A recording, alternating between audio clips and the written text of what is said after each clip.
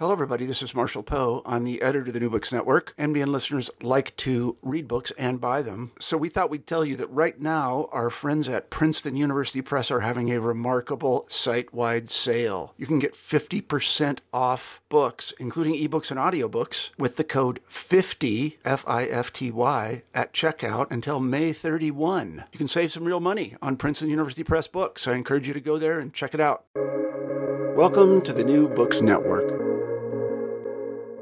Hello and welcome back to New Books in the American West, a channel on the New Books network of podcasts. I am Stephen Hausman. I'm an assistant professor of history at the University of St. Thomas in St. Paul, Minnesota, and I will be your host for today's interview. And I'm speaking today with Alicia Gutierrez-Romine, an associate professor of history at La Sierra University, and we'll be discussing her new book, From the Back Alley to the Border, Criminal Abortion in California, 1920 to 1969, which came out with the University of Nebraska Press in 2020. Welcome to the New Books Network, Alicia. Good to have you. Thank you for having me. Why don't we begin by just hearing a little bit about yourself? What is your academic background and what got you interested in history in the first place? Okay, well, so I was always interested in history. I grew up hearing different stories from family members about different historical events. My grandpa was in the 2nd Armored Division in World War II, and so I remember that being a really important part of growing up and different stories I was told. When I was in college, I did my undergraduate at Cal State San Bernardino, California State University San Bernardino, and I was actually a double major with business administration and history. And it was probably after my first year, I took a business law class and I decided I did not want to do business anymore. I actually thought I was going to open up a vegan restaurant. And I'm no longer vegan and I'm no longer interested in opening a restaurant. But I decided to stick with, history. And I didn't really know what I was going to do with it at first. I just knew I really enjoyed it. And I decided to pursue graduate study.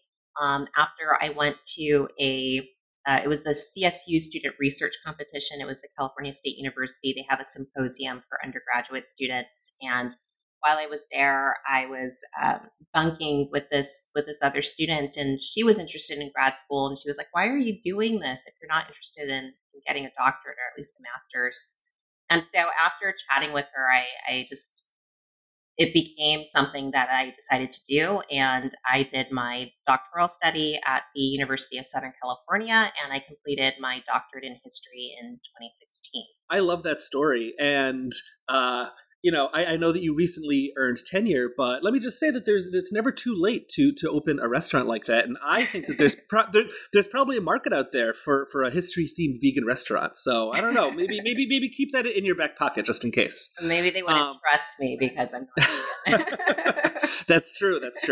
So what brought you to the topic of this book in particular? Why the history of abortion, and specifically, why the history of criminalized abortion in the 20th century in the American West?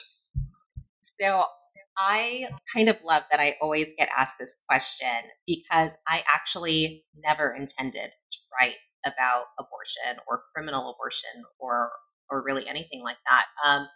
I was interested in medical history. And so when I was an undergraduate, I did my undergraduate research. I was also a Europeanist.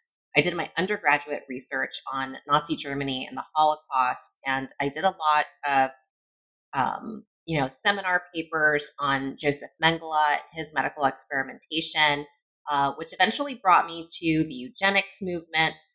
So medical history was something that fascinated me. I do have this kind of other interest in science and medicine. My mother was a nursing student for a lot of my upbringing. And so she would always kind of have these little things going on that she was studying, and I would be her little helper to try to help her learn. So medicine, anatomy, all of those things, they were really something that was interesting to me. But as I did more research on particularly the German Nazi eugenics movement, I eventually understood that it had its origins in the American, particularly California, eugenics movement. And I decided that when I was going to work on my doctorate, that I would look at the United States, I would look at U.S. history, and probably the American eugenics movement. And I started with that. And then as I did some of these undergraduate seminars, I got more training in California history and medicine. I ended up kind of shifting away from eugenics. And I thought I was going to do my doctoral dissertation on um, physicians of color in Southern California in the interwar years and what their experiences were like as physicians and what the experiences were like for their patients as they tried to provide them with care, sometimes in instances when there were no hospitals that were accessible to people of color at the time. And so I was actually on my first research trip to the California State Archives trying to get this project off the ground when I ended up finding all of these documents that were talking about physicians getting their medical licenses revoked for performing illegal operations. And part of the reason that I, came to these documents was because I had failed to ask the archivist for permission to access documents that were from the 1950s and 60s. And so they were still too recent to access without permission. And so the archivist was just letting me look at documents that were old enough. And so as I realized, illegal operation, I didn't really understand what that meant because I'm, of an age where I'm naive enough to think that you get an operation because a physician tells you you need it, unless we're talking about like elective surgeries and things like that. But I still didn't really understand why people were getting their licenses revoked for it. And as I was kind of going through these documents, I then realized that illegal operation was a euphemism for abortion. And then that just opened this whole Pandora's box of, oh, wow, if Roe v. Wade was the case that said that abortions were legal, then I guess that means it was illegal before that. And what did that look like for women and providers? And so it was just kind of this little curiosity that was piqued inside. And by the end of my first day at the California State Archives, I found documents related to the Pacific Coast abortion ring, which I think we'll talk about a little bit later. And it was this black market coast-wide syndicate that was headquartered in Los Angeles. And I was just so fascinated by this. And I did a very quick Google search. And the only reference to this that I found was a footnote in Leslie Reagan's book, When Abortion Was a Crime. And I was like, oh, wow, like, is this it? Like, do I have a dissertation topic? So I emailed one of my doctoral advisors as I was leaving the archives and heading back to my hotel. And I just asked him, have you ever heard of the Pacific Coast abortion ring? They were headquartered in LA and they provided abortions during the Great Depression. And he emailed me back before I'd even gotten back to my hotel. And he said, I have never heard of this. You need to find out everything that you can. And that really just kind of framed the rest of my week at the California State Archives. And I just figured the best dissertation was a finished dissertation. And I had all of these documents that were there in front of me. And I just decided to jump in. That's such an exciting feeling when you come across a story that you think is interesting, and then you find out that it is an undertold story, and it presents an opportunity to you to tell that story for more people. I know that feeling well, and it's a good one. It's one of the perks of a job like this. It is. It allows you to have your curiosity and to get those excited butterflies of yes. Discovering something. Yeah. So let's get into the book a bit. And you start the book in 1961 in Long Beach, California, by talking about a woman named Eleanor McDonald. And so I figured that might be a good way for us to get into the book, since that's how you start the book itself. So what is her story, and what does it tell us about abortion in the pre-Roe years, in the mid-20th century in California and in the West? Sure. So I began the book with this anecdote. I wanted to start every chapter with either an anecdote or a quote or something along those lines to kind of frame what we were going to be talking about in that particular chapter.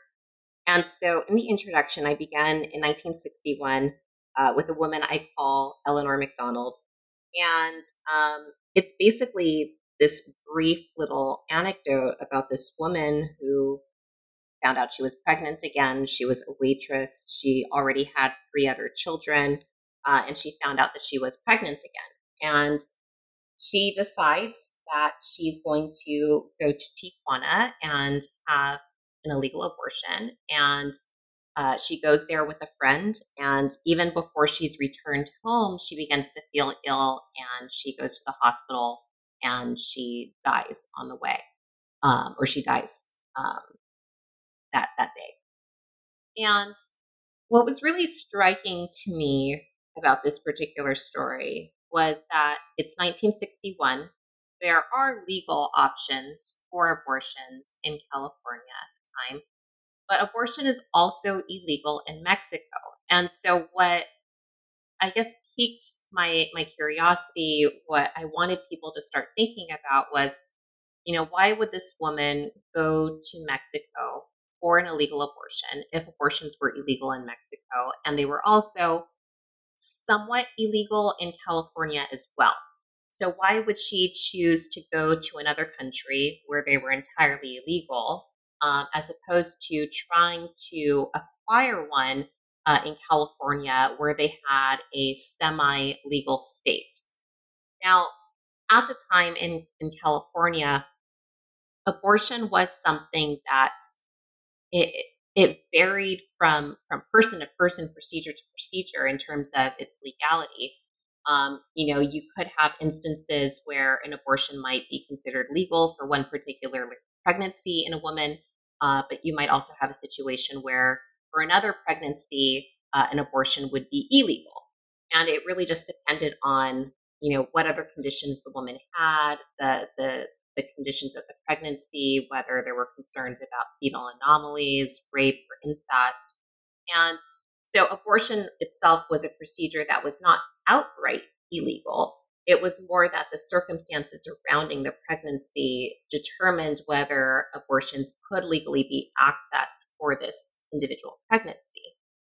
And so the questions that I then had about Eleanor MacDonald's, a pregnancy, abortion, and eventual death were, what were the circumstances that she was in that led her to believe that she could not access a legal abortion here in California, that instead decided to push her to crossing a national border and going to Mexico, where they were also illegal, but because of this black market, but because of American tourism, because of ease of travel to these other places, there was a thriving black market on the other side of the border that even though abortions were illegal, they were still being provided to mostly American women at the time.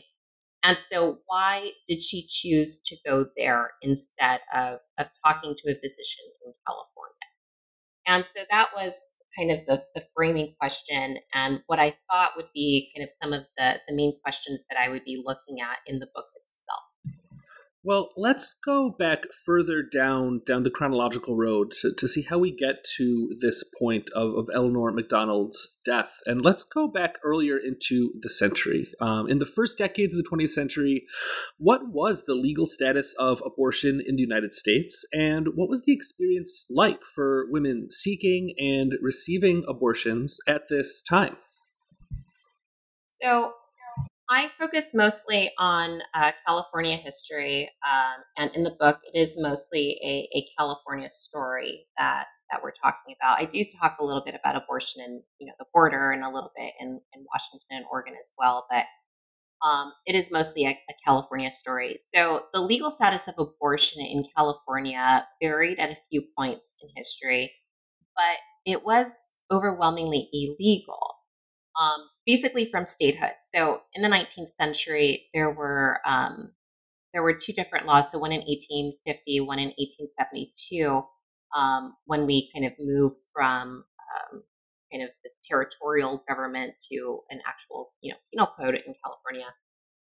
But 1850 version, 1872 version of the law were basically the same. It was that abortion was illegal. unless it was a physician who provided the procedure who, in the course of his or her treatment, believed that abortion was necessary to protect a woman's life. So there's a few things going on that they are illegal unless it's a physician doing it. So physicians are not really being held responsible if a woman dies, or there's not really an attempt to regulate the procedure if it's falling within the auspices of medical care and a physician saying that this is necessary for their patient. So part of the reason for this is that we have this kind of changing geography of medicine and professional medicine that is going on in the 19th century. The way that the law is framed is to basically protect women from quack doctors and other people who are not licensed to practice medicine. We're kind of in the Wild West in the 1850s, 1870s, and we're not really close to any established medical schools here in California. So part of this law is about protecting women from people who are not trained to practice medicine. And then part of the law is also about recognizing that physicians are experts in their field, and they're going to take certain risks for treatment and procedures that they deem necessary, that they think have a better, benefit risk ratio. So a physician is not going to perform an abortion unless they think that there's better odds of it, being favorable to their patient. And so that's part of what those laws are telling us. So the procedure, again, itself, it's not entirely illegal. The circumstances dictate whether it's legal or not. In 1935, there is a revision to the statute, and it does drop that clause about the physicians. So basically, abortions are illegal unless necessary to protect a woman's life. So left to kind of these most extreme instances, it doesn't kind of leave a carte blanche for any of these physicians. It means that physicians can also be punished if it's found out that they're performing abortions for other reasons that are not to protect a woman's life. And so that is basically in effect until 1967. 1969, we began to see some revisions in the statute. So 1967, we have the Therapeutic Abortion Act that is signed into law, and it does try to standardize, the reasons for which women can have abortions. And then ultimately in 1969, our abortion statutes are found void for vagueness in the state of California. And how does this story, or maybe how do these laws, how do they affect the physicians? And who were the people who were performing abortions during this time? Who are some of the doctors involved in this story, and what are their stories? So it really varies over time because particularly during the 19th century and in the first part of the 20th century, most physicians who want to be seen as reputable providers, as good doctors, as hardline AMA, American Medical Association members, they're vehemently anti-abortion. Again, unless it's the most extreme of circumstances. Leslie Reagan in her book, she kind of details this really well, where she talks about how mainline physicians, they kind of use the abortion issue as a platform to align themselves as professional practitioners of medicine, as a way to kind of separate themselves from people like midwives and other physicians of color in particular, by essentially saying that this practice was only done by people, this practice being abortion, was only done by people who were not real doctors, that real physicians were protectors of the unborn, and that real physicians would not perform abortions unless, again, it was absolutely necessary. So choice was not really something that was on the table. Physicians really reserved abortion care and treatment for the most severe of instances, and it was something that was frowned upon by the professional medical community writ large. So physicians who wanted to basically prove that they were real professionals, that they were real doctors, they would be pretty anti-abortion. So, and at least openly or outwardly anti-abortion. There's instances where we see that even some of these hardline anti-abortion physicians are sometimes performing these procedures for their private patients, and they're maybe creating a justification for it. But if you wanted to be viewed as a respectable physician, you were hostile to abortion. And so for male physicians, this is something that they're doing, and especially for female physicians, for women physicians as well, there's also this additional concern about being viewed as perhaps too friendly with female patients, where they might be susceptible to, oh, can you please do me a favor and please help me get this abortion? So if female physicians wanted to be respected and not seen as midwives, and they wanted to be seen as real physicians as well, then sometimes they were even more staunchly opposed to abortion because of that additional concern, that additional fear of being viewed as less professional or not belonging to the professional class of physicians. Now, when we're looking at illegal abortions, I tried to use the term providers of illegal abortion whenever possible because it's a little bit broader, and I believe that it encapsulates the variety of providers that we do see in abortion. It can be someone with no medical skill. It can be someone with no medical training who believes that this is an opportunity for them to make a lot of money. So it can be someone with no medical skill who's performing these procedures. But providers of illegal abortion could also mean physicians, surgeons, other medical professionals who are providing abortions for perhaps illegal reasons.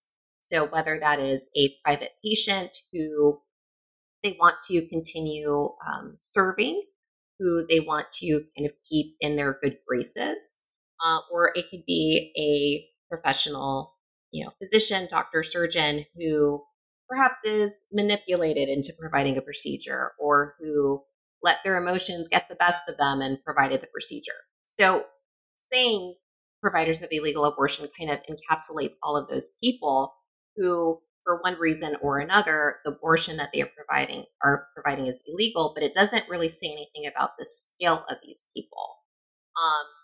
And I think that is sometimes important to mention as well, because I think a lot of us have this mental image of illegal abortions as these bloody, botched, terrible procedures that women go into, and they come out dead. When that isn't really the case. Illegal abortions in the period that I study, they can be that. They can be fatal. They can be provided by people who have no medical skill or training, but they also could be provided by physicians who are kind of keeping it hush-hush, and who do have the medical skill and training, but who, again, are just performing it for a reason that is illegal. So in the book, we have this whole spectrum of people. We have people with no medical skill or training, like Galen Hickok in one of the earliest chapters.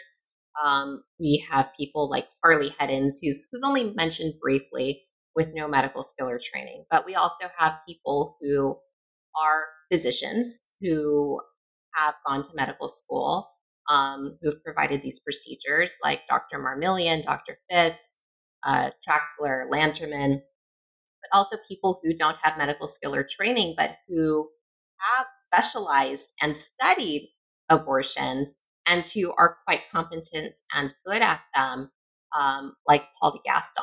So all of those people are represented in the book, and they're all providing illegal abortions, but they all have varying levels of skill.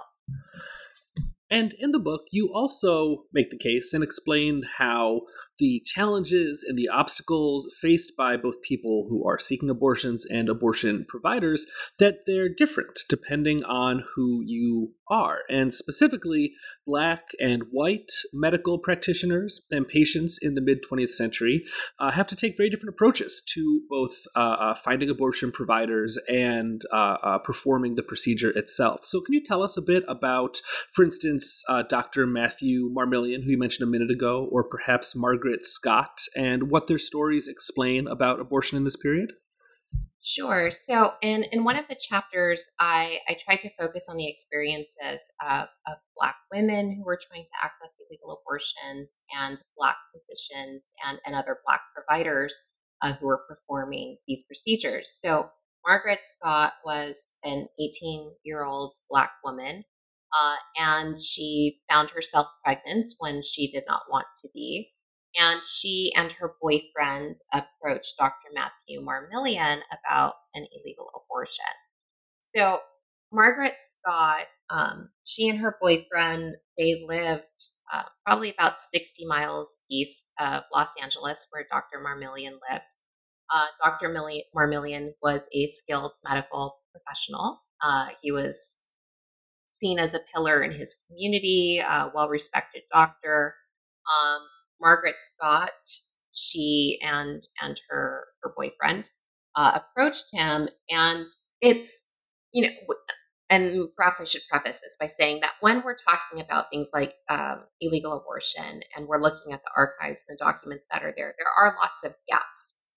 And so sometimes you're having to make guesses, or in my book, I sometimes pose them as questions. Perhaps they felt this, perhaps they thought this.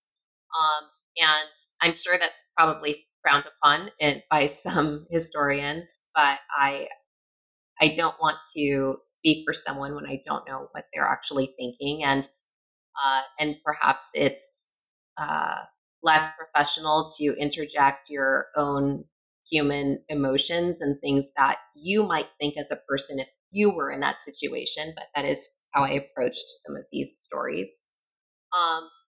But they approached Dr. Marmillion about an abortion, and reportedly he wasn't really interested in doing it, but ultimately, supposedly, according to what is ultimately decided in court and everything, he provided the procedure and she died.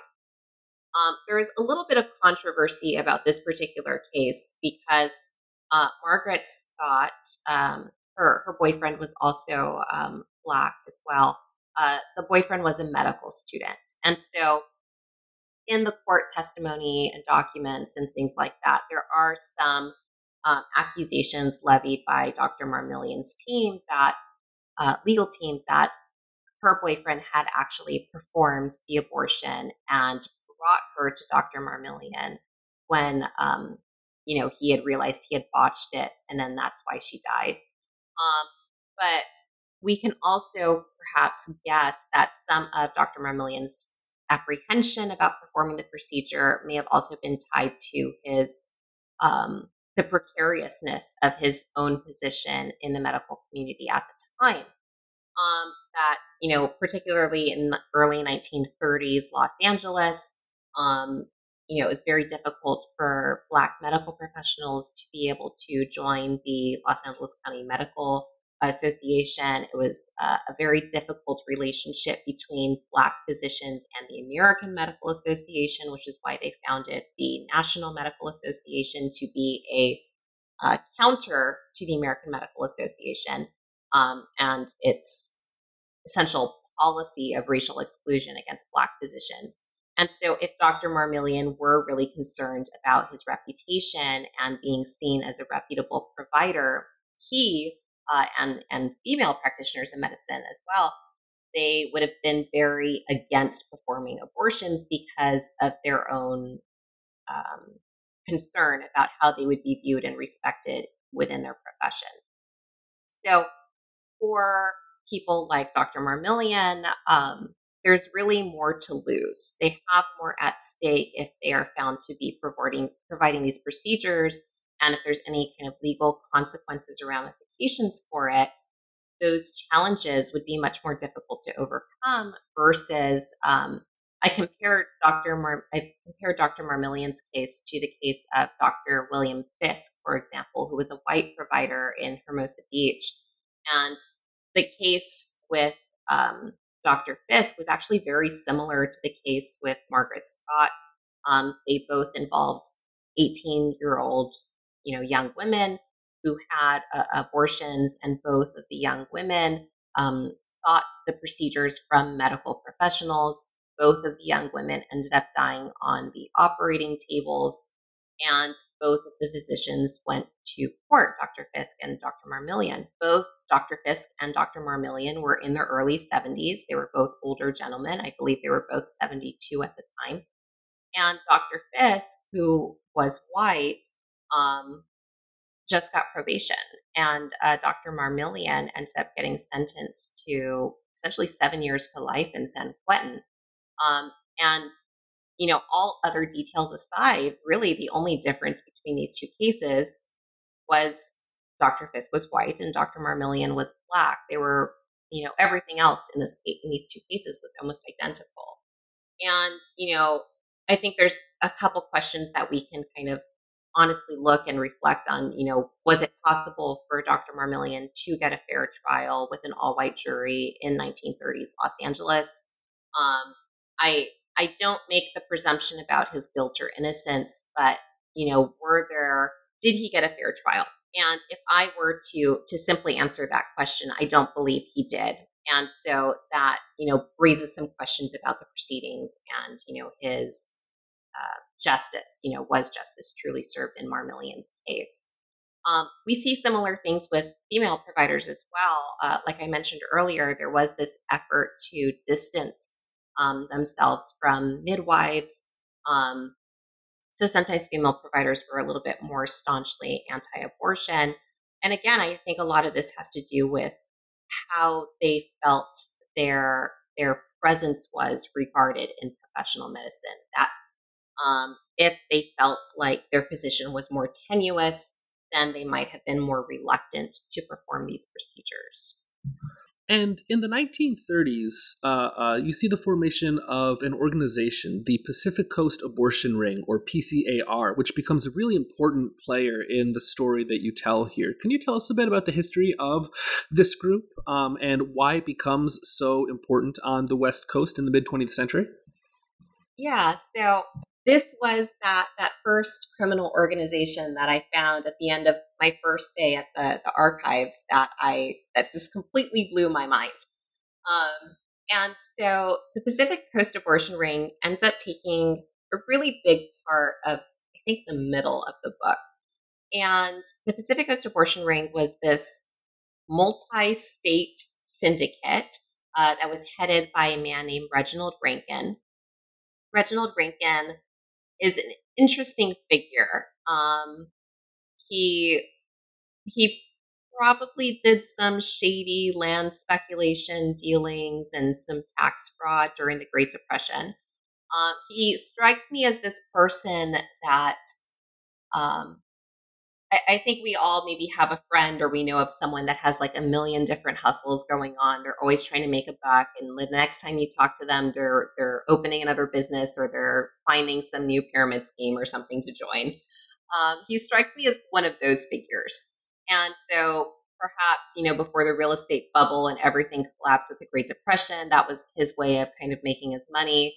And then that ended. And in 1935, he really begins to put these plans together to create what he hoped would be this large coast-wide syndicate of different physicians who, and other providers as well, not all of them were physicians, but of different providers who would essentially give women abortions. So I don't know when exactly he started coming up with these ideas, but in 1935, that's when he gets kind of the next guy on board with him, and that's Dr. George Watts.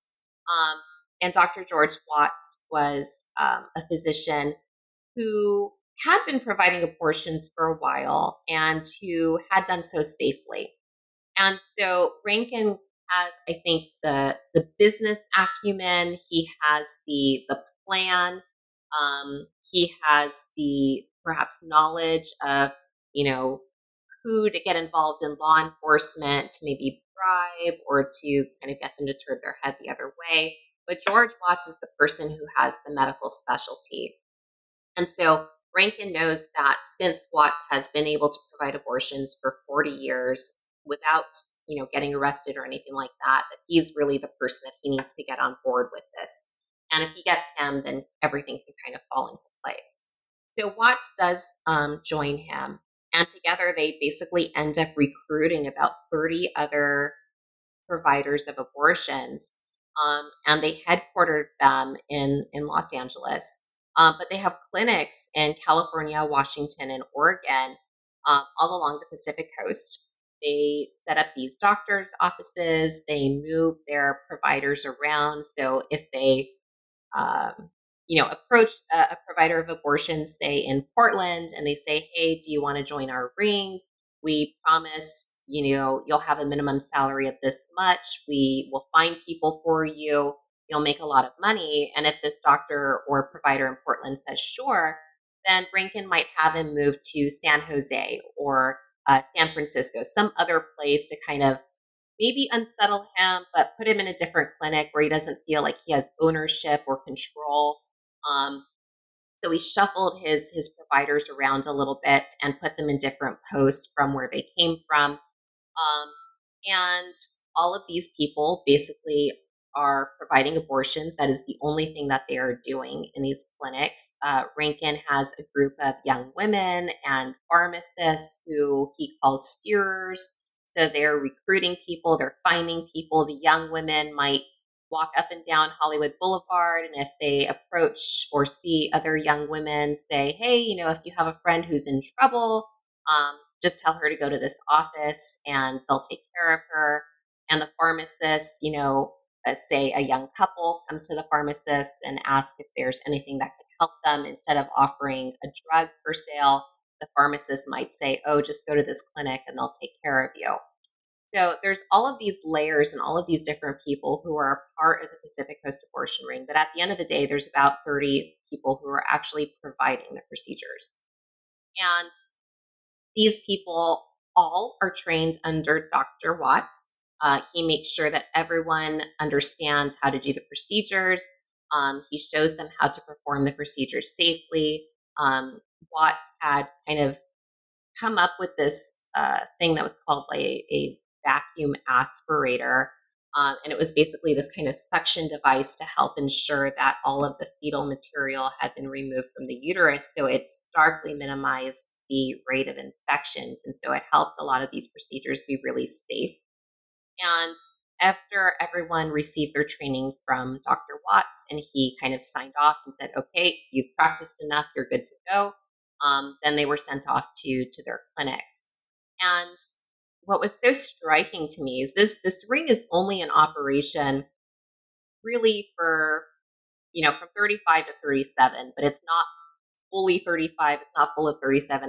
They've maybe got like a year and a half, a year and 8 months that they're really in full-blown operation.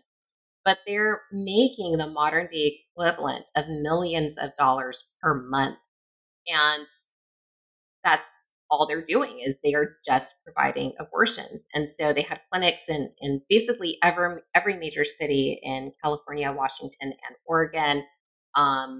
They had a sliding scale for pay depending on how far along in the pregnancy the women were. And everything was done, really clean and hygienic. I found no evidence of any fatalities in the course of their providing abortions. And I come back to this idea of Rankin being an interesting figure because you can't really put your finger on him. Yes, there were no fatalities that I found, but he does, intimidate witnesses, right? There was one young woman who she didn't die, but she did have to be hospitalized after her abortion. And so he shows up at her, hospital bed and he basically says, what's it going to cost to shut you up? And her mom says, well, her medical bills are this much money. And then he Western Unions the physician and has her emergency care paid for. And, in other instances, right, he was trying to get this other doctor to join the syndicate, and the doctor didn't want to join. And so he kidnapped the doctor's secretary for a couple hours. So he is one of these people where, on one hand, he's creating an apparatus to provide women with safe abortions at a time when they're illegal. And on the other hand, he's kind of a jerk. But it's really difficult to try to really describe him in full terms. And after the dissolution of the PCAR, the Mexico-California border begins to take on a new meaning, which kind of circles us back to where we started the conversation today. And the border takes on more importance after this era and prior to 1969, and especially prior to the 73 Roe v. Wade decision. So let's bring it back to the border a bit. Why and how did the border start to provide an opportunity for women seeking abortions in the 1950s and 1960s? And what dangers did they face in seeking what came to be called Tijuana abortions? Yeah, so the border plays a really important role. Now, there were women who did cross the border for abortions in the 30s and 40s. I did find evidence of that, but we don't have this kind of massive movement or the proliferation of this massive black market really until the 1950s and 60s. Prior to that, there were options, and I guess it's really more about options for women of means to go to other countries where abortions were legal or more accessible. But those options weren't really available to your average woman, right? If we're talking about going to another country where abortions are legal, we're talking about other women going to Japan or Sweden. And all of the costs that are involved with that, it essentially closes off legal abortion to a lot of women. And some women who even went to, Mexico City to find the services of an OBGYN there who might be willing to provide them with the procedure if they were provided enough funds. So there were women who crossed national boundaries, who went to other countries before the 50s and 60s to access abortions. But we're talking mostly about women of means in those instances. Now, after the Pacific Coast abortion ring is dissolved, what's really interesting about this particular case is that from what I saw, it was one of the biggest cases where the providers of illegal abortions were put in prison without a woman dying. Now, before this, most of the other cases that involved successful convictions involved a woman dying or at least becoming incredibly ill. And part of that has to do with some of the legal requirements for convicting someone. So there had to be proof of pregnancy. There had to be proof that something was done to terminate that pregnancy. And if you have a woman who receives an illegal abortion and she's perfectly fine, she's probably not going to say anything about it. And you can't really prove that there was a pregnancy before that or that the pregnancy was terminated for the wrong reason. But if there is an autopsy, right, sometimes those questions can be answered there. So mostly before the Pacific Coast abortion ring, the only successful convictions that we see of abortion providers involve fatalities. And it's typically easier for people to be brought to trial if they are not physicians as well. And we have, those things that are going on with the Pacific Coast abortion ring. You have people who are providing them who are not physicians. And you don't have people dying.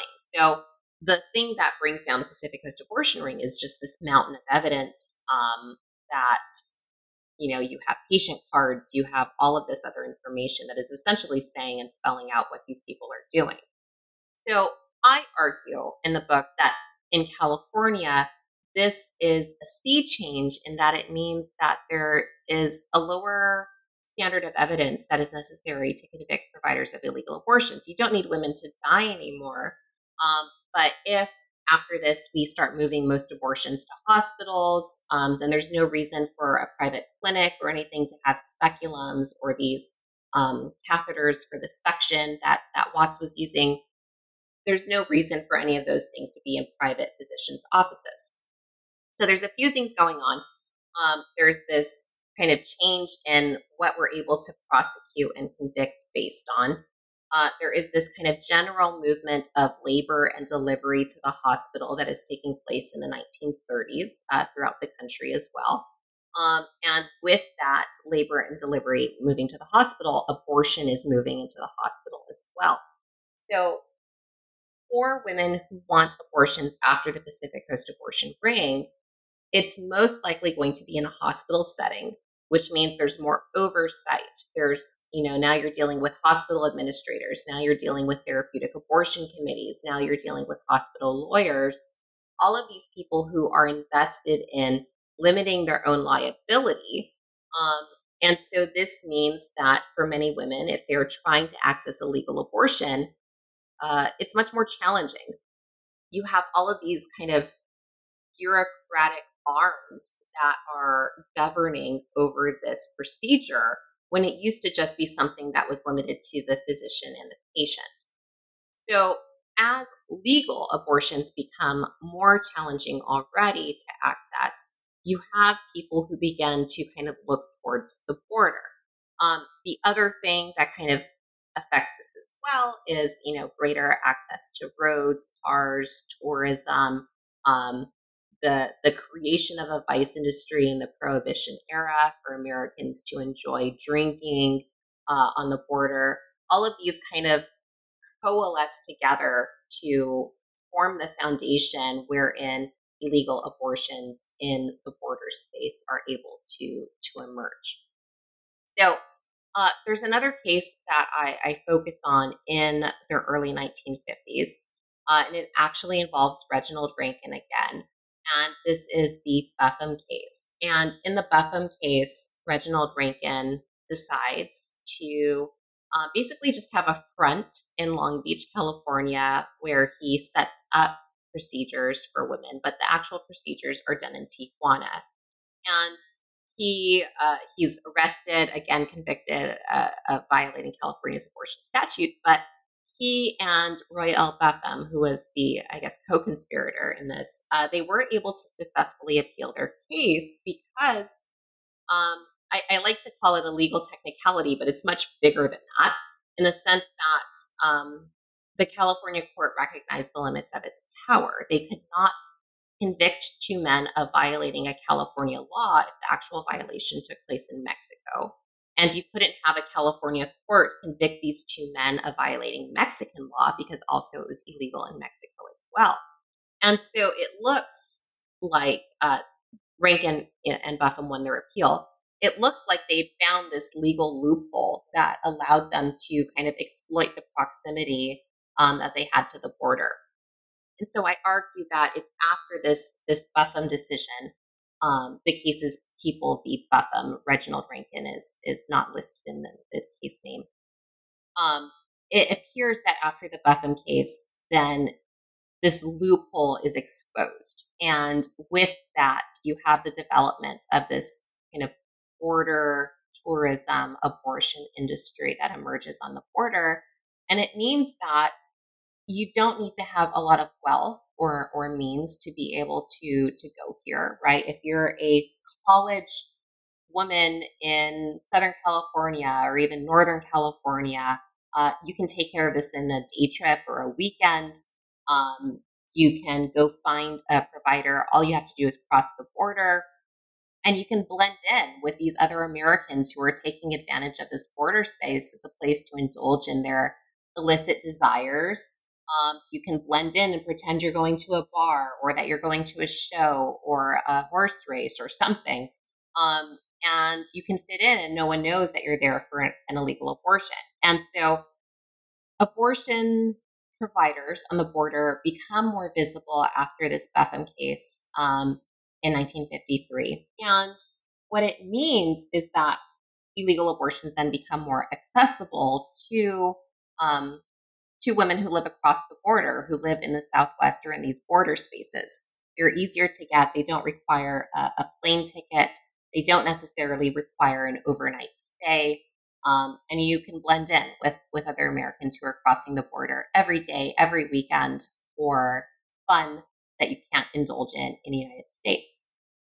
Now, what this means is a few things. You can have instances where there are really great providers who are doing safe and clinical work on the border, but you can have the other extreme as well. And so one of the providers that I believe I mentioned him very briefly, but Dr. Alfonso Paris, he was one of these Tijuana doctors, but all of the investigative files in the California State Archives talk about how sterile his facility was, how everything smelled of bleach, how he, gave women pain relievers before and antibiotics after. And so he was what they regarded as a very skilled practitioner, and he was very safe and clean at what he did. So he probably charged a little bit more, but he did very safe clinical work. But you could also have instances where you have women who are perhaps desperate, who don't know who to talk to. They're navigating a foreign country. They don't know the language, and they simply accept the services of the first person that they find. And this could be detrimental. It could mean that they find someone who isn't as skilled. They find someone who isn't as hygienic. And it means that they're not getting the best quality of care. And when you're dealing with the black market, right, it's often depends on cost and what you're willing to afford and what you can afford. And so this often meant that the women who had the least amount of money to offer for the procedures were dealt the cheapest hand, and they may not have gotten the best treatment that was available. And the women who had more money to offer, they probably got better treatment. Now, these poor women or these women who had less money, they didn't necessarily die. It just meant that perhaps the procedures were not safe, hygienic. Maybe they didn't get pain relievers. Maybe they didn't get antibiotics. It could also mean that they didn't get complete abortions, that perhaps the provider just kind of started the miscarry process to the point where when these women returned back to the United States, they would have to go to an emergency room where a doctor there would then complete the abortion. And there were instances when women did die, like Eleanor McDonald. It was not performed safely. It was not performed hygienically. In the case of Eleanor McDonald, it was not a complete abortion, and she began to develop a sepsis fever, and she ended up dying very soon thereafter because the procedure was not complete. So there is this spectrum of what kind of quality women were getting, but overwhelmingly, people heard the horror stories, right? When we're talking about illegal abortion, we're not talking in the media, in the newspapers, in the court proceedings about the successful ones. We're talking about the ones that turned fatal, overwhelmingly, with the exception of the Pacific Coast abortion rate. And so it's those stories that become most well known. It's those stories that end up kind of defining in the public imaginary what Tijuana abortions are. And Tijuana abortions is kind of this umbrella term that gets used to describe all abortions on the border, even if they're not actually performed in Tijuana. But those are the stories that kind of get spread and shared.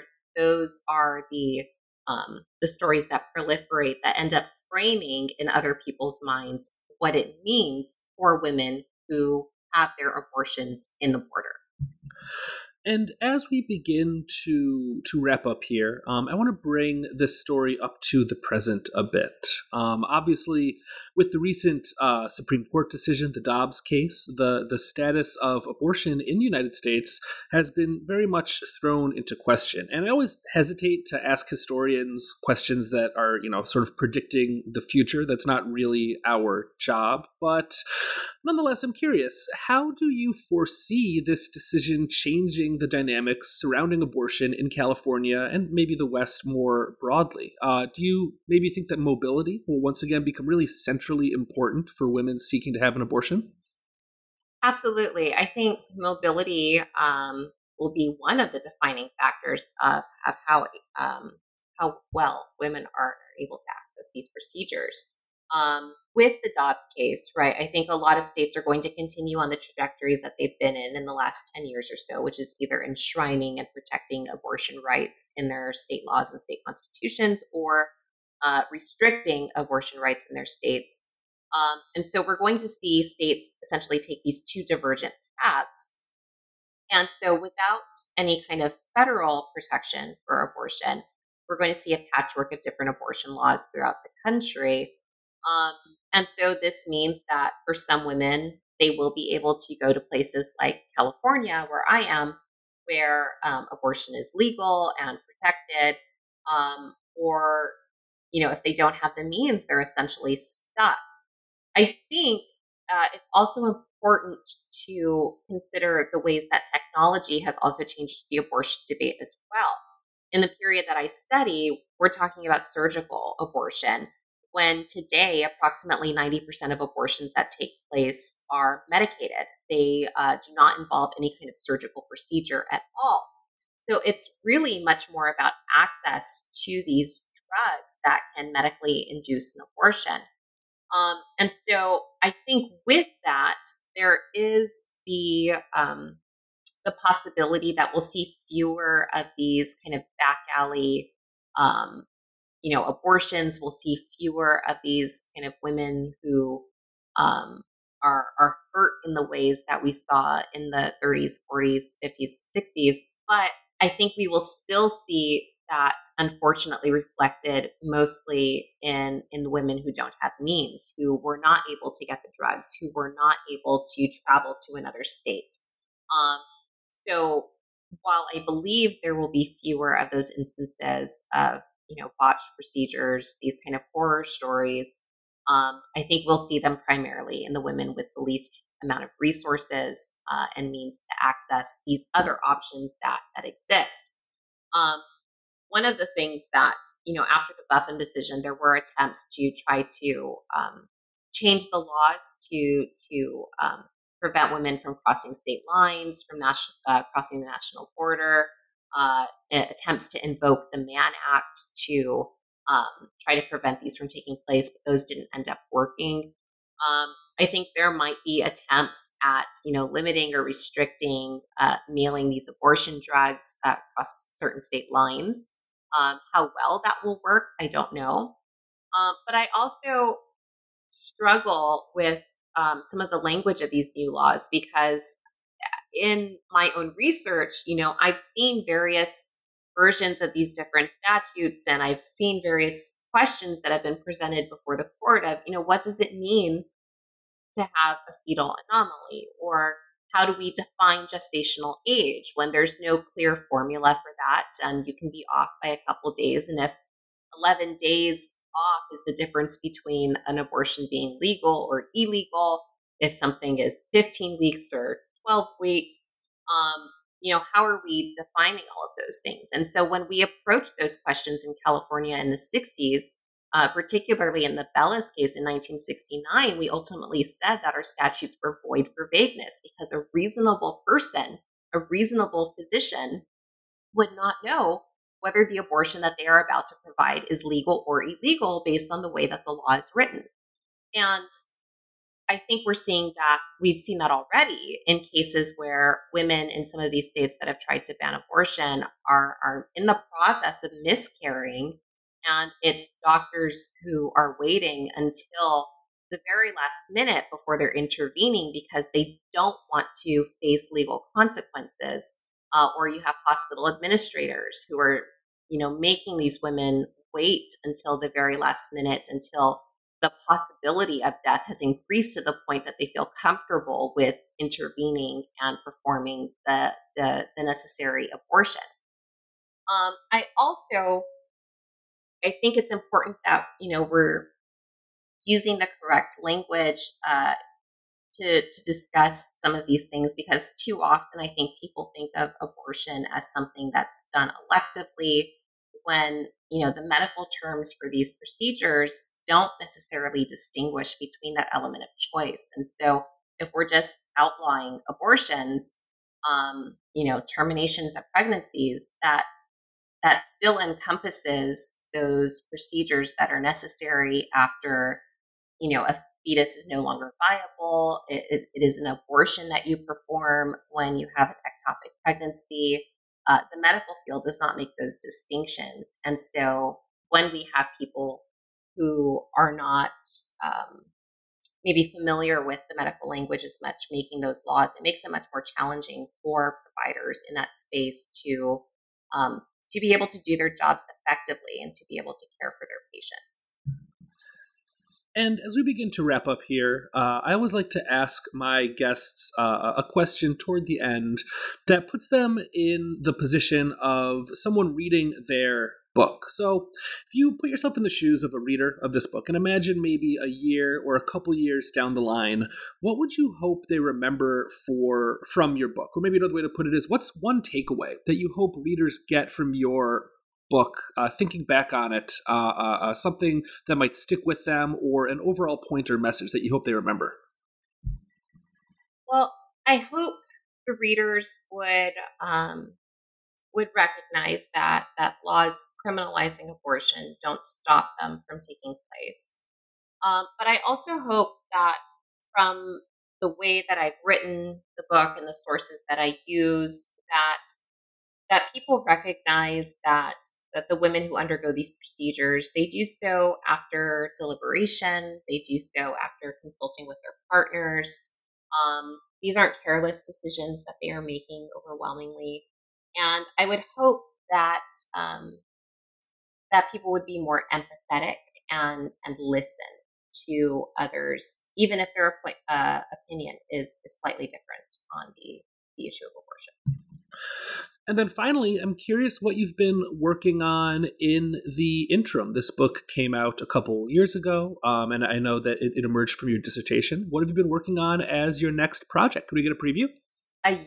So there were some COVID delays, unfortunately. Mm-hmm. I had a couple of research trips that were canceled, but I'm finally working on that project that I thought was going to be my dissertation, which is looking at the experiences of physicians of color in Southern California in the interwar years. And I'm doing this by starting with the experiences of Dr. Edna Griffin. She was the first Black woman who was a physician in Pasadena, California. And kind of starting with her, it's not a biography, but using little vignettes from her life to kind of explain and show the different ways that race and segregation affected her ability as a Black woman to provide medical care for her patients, but also how her patients were also kind of caught in this limbo because of their own race and the ability to access certain medical institutions as well. So it's a story about professional medicine in Southern California. I think it was initially going to be the interwar years, but now it's looking like a little bit longer than that. Maybe it might go up to the 1950s or so. But I just had a research fellowship last month, and I got a lot of stuff down. So I'm excited to start writing again. That sounds excellent. And when the book is finished, we'll have to have you back on the show. It sounds like a great project. I look forward to reading it. And I hope to finish it sometime before 7 years from now. But but no rush either way. And if not, that's perfectly okay. Good work takes time. I will see you in 7 years then. Sounds good. Alicia Gutierrez-Romine is an associate professor of history at La Sierra University, and her newest book is From the Back Alley to the Border, Criminal Abortion in California, 1920 to 1969, which came out with the University of Nebraska Press in 2020. Thank you once again for joining me today, Alicia. Thank you for having me.